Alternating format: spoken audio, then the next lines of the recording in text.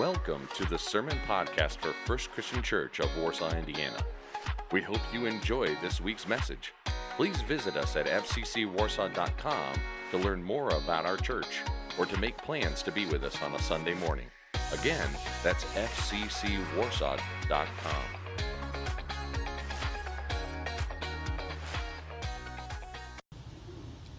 I must say it is a tremendous privilege to me to be able to preach to my family. I enjoy the opportunity. I also want to begin with a pledge to you and a promise that this is not another one of those fake sermons that you have been subjected to for the last several weeks. So my question for you to consider for just a moment: what, if offered to you, would you consider to be a great privilege?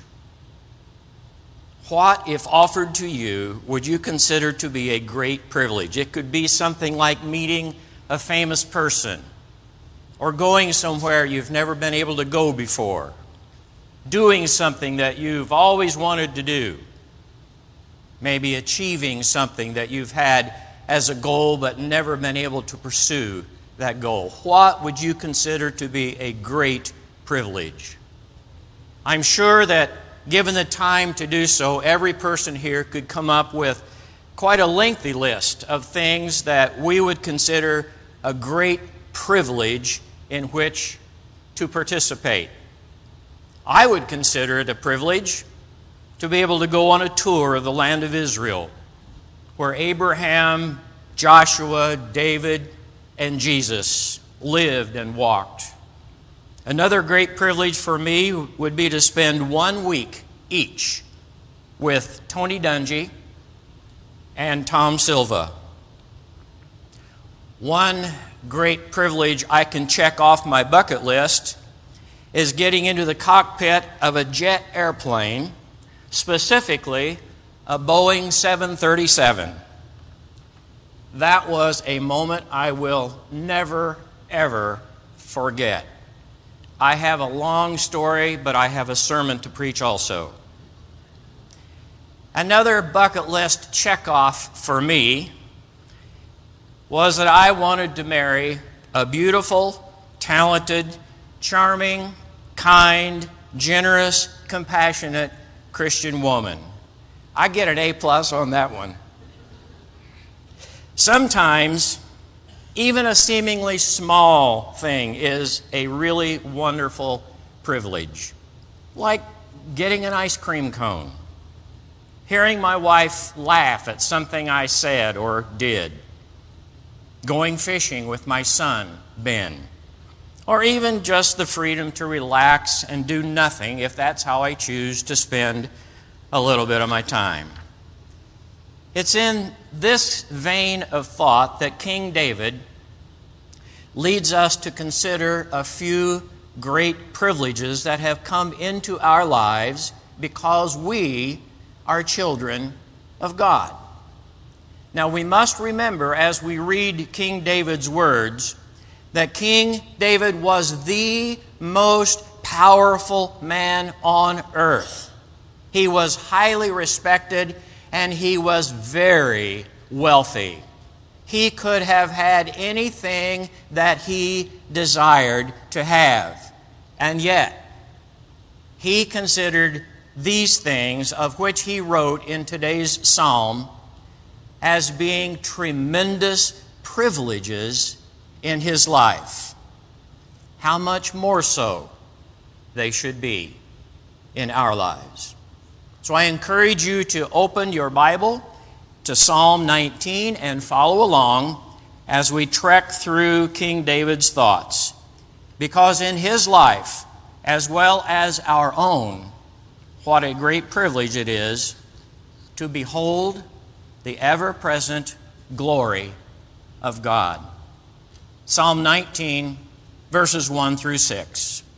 The heavens declare the glory of God. The skies proclaim the work of his hands. Day after day they pour forth speech. Night after night They display knowledge. There is no speech or language where their voice is not heard.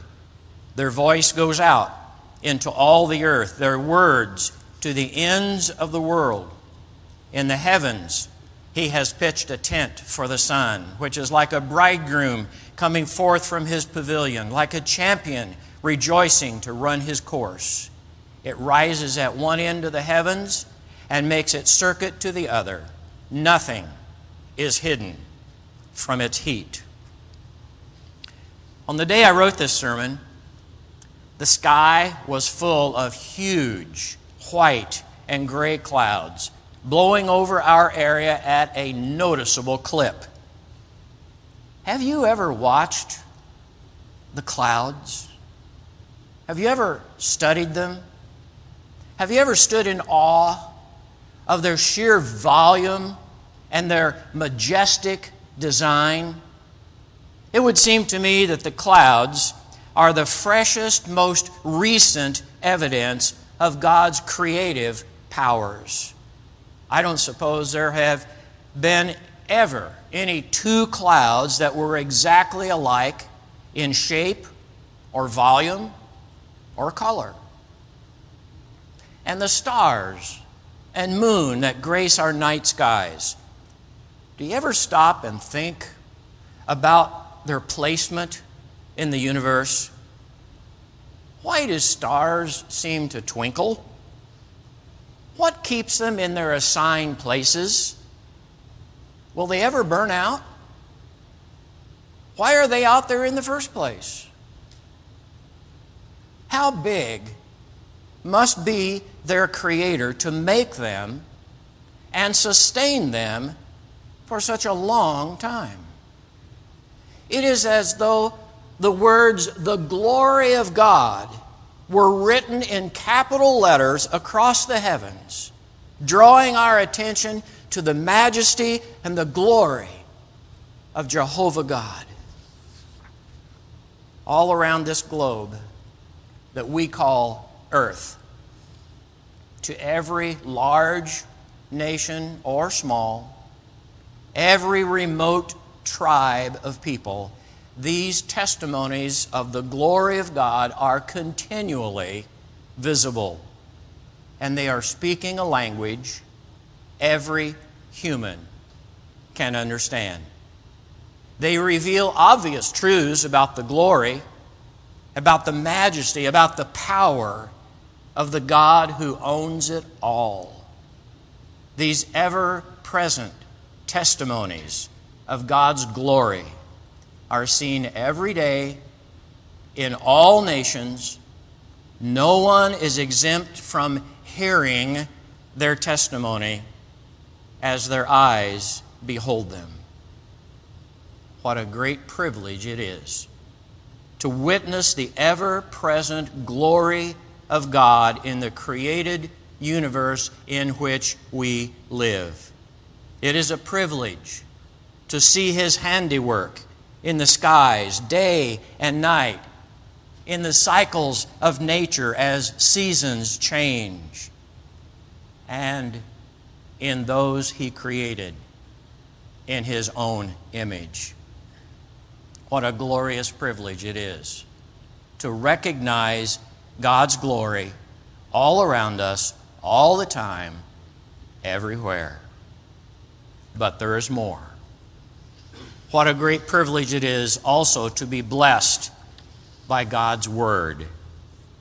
Verses 7 through 13. The law of the Lord is perfect, reviving the soul. The statutes of the Lord are trustworthy, making wise the simple. The precepts of the Lord are right, giving joy to the heart. The commands of the Lord are radiant, giving light to the eyes. The fear of the Lord is pure, enduring forever. The ordinances of the Lord are sure and altogether righteous. They are more precious than gold, than much pure gold. They are sweeter than honey from the comb. By them is your servant warned. In keeping them there is great reward. Who can discern his errors? Forgive my hidden faults. Keep your servant also from willful sins. May they not rule over me. Then will I be blameless, innocent of great transgression. This is what Psalm 19 is about. The glory of the lawgiver as revealed in his word. Now, I don't want to get hung up on mechanics here, but I do want to show you something that I find to be a very interesting pattern that stands out in verses 7 through 9. 5 times, that many if I count correctly, 5 times David uses this pattern to give his words a little extra kick. It's, to those who are enlightened, it's a great example of a style of Hebrew poetry called synthetic parallelism. First of all, there are 5 distinct names for the Word of God. He calls it the law, statutes, precepts, commands, and ordinances. All different words to describe the Word of God. On the second level, there are descriptions of each of those. God's law is perfect. His statutes are trustworthy. His precepts are right. His commands are radiant. And his ordinances are sure. And then on a third level, a special blessing or benefit is named for each of the facets of God's Word. So God's law that is perfect revives the soul. His statutes that are trustworthy make the simple wise. His precepts, which are right, give joy to the heart. God's commands that are radiant give light to the eyes. And God's ordinances, which are sure, show us righteousness. Now, I want you to think about this for just a moment. If there were one endeavor, one place, one source in this world from which you could receive renewal and refreshment in your relationship with God, plus this source, this one place, this one endeavor, would also guarantee that you would become wise in all your ways. Plus, if you would create, it would create this lasting, irreversible sense of joy in your heart. Plus, this source would give you insight into the meaning of your life and your role in the universe. If there were one place, one source, one endeavor that could give you all those things, would you seek it out? Would you seek it out? There is such a place, and it's called the Word of God. We have, every day of our lives, the great privilege of being able to consult the Word of God and find His counsel for all the variables of life. What a great privilege it is to have God's Word, to know what He says is right and true, and to be blessed by the writings He long ago created for our benefit. God's Word instills in us a reverence for our holy God. It warns us of the dangers of sin. It rewards us when we choose to live holy, righteous lives. It points us toward the grace and forgiveness in which God wants us to live, what a great privilege it is to know and be blessed by God's Word as we live in this temporary abode. Finally, what a great privilege to become pleasing in God's sight. What a great privilege to become pleasing in God's sight. The last verse of Psalm 19. May the words of my mouth and the meditation of my heart be pleasing in your sight, O Lord, my rock and my Redeemer. Psalm 19, verse 14, is one of the greatest prayer verses in the whole Bible. I was fortunate as a young person to have been challenged by Sunday school teachers and those at church camp who were my counselors to memorize this wonderful verse of Scripture. And it has remained in my memory for over half a century.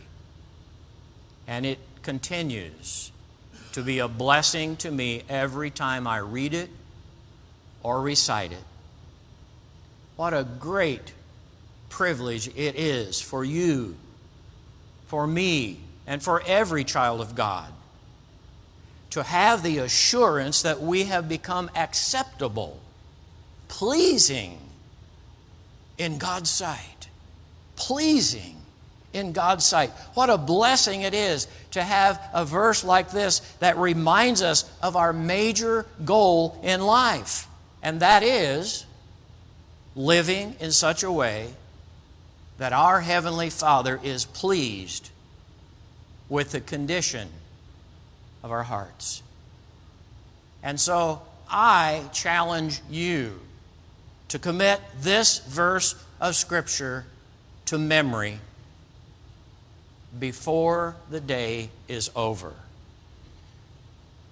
I know human nature, so I say don't wait till tomorrow or Wednesday or Saturday. If you do, it ain't going to get done. Do it today. You can find the time at halftime or commercial time or sometime. I know you have enough time to memorize this verse of Scripture. Many of you may already know it. Don't wait. Just do it. Do it today and invite the blessings of God into your life as soon as possible. And so I want to help you. I want to ask you to stand right now. We're going to have the verse on the screen, and we're going to say it together a couple of times. Everyone say it with me, and we're memorizing this now. We're not just saying words. We're trying to remember it, okay? Let's do it. May the words of my mouth and the meditation of my heart be pleasing in your sight, O Lord, my rock and my Redeemer. Very good. Again. May the words of my mouth and the meditation of my heart be pleasing in your sight, O Lord, my rock and my Redeemer. And now would you say it with your eyes closed as a prayer? Would you join me that way? May the words of my mouth and the meditation of my heart be pleasing in your sight, O Lord, my rock and my Redeemer.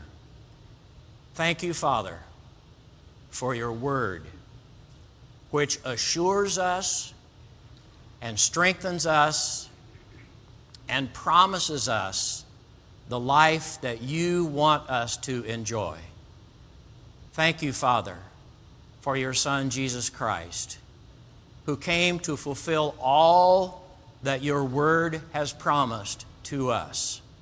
We commit to you, Father, this day our lives, that we may be pleasing in your sight. In the name of Jesus we pray. Amen. Thank you for listening to this week's sermon from First Christian Church of Warsaw, Indiana. We invite you to join us for worship on an upcoming Sunday morning. Check out our website at fccwarsaw.com for more details and information. Again, that's fccwarsaw.com.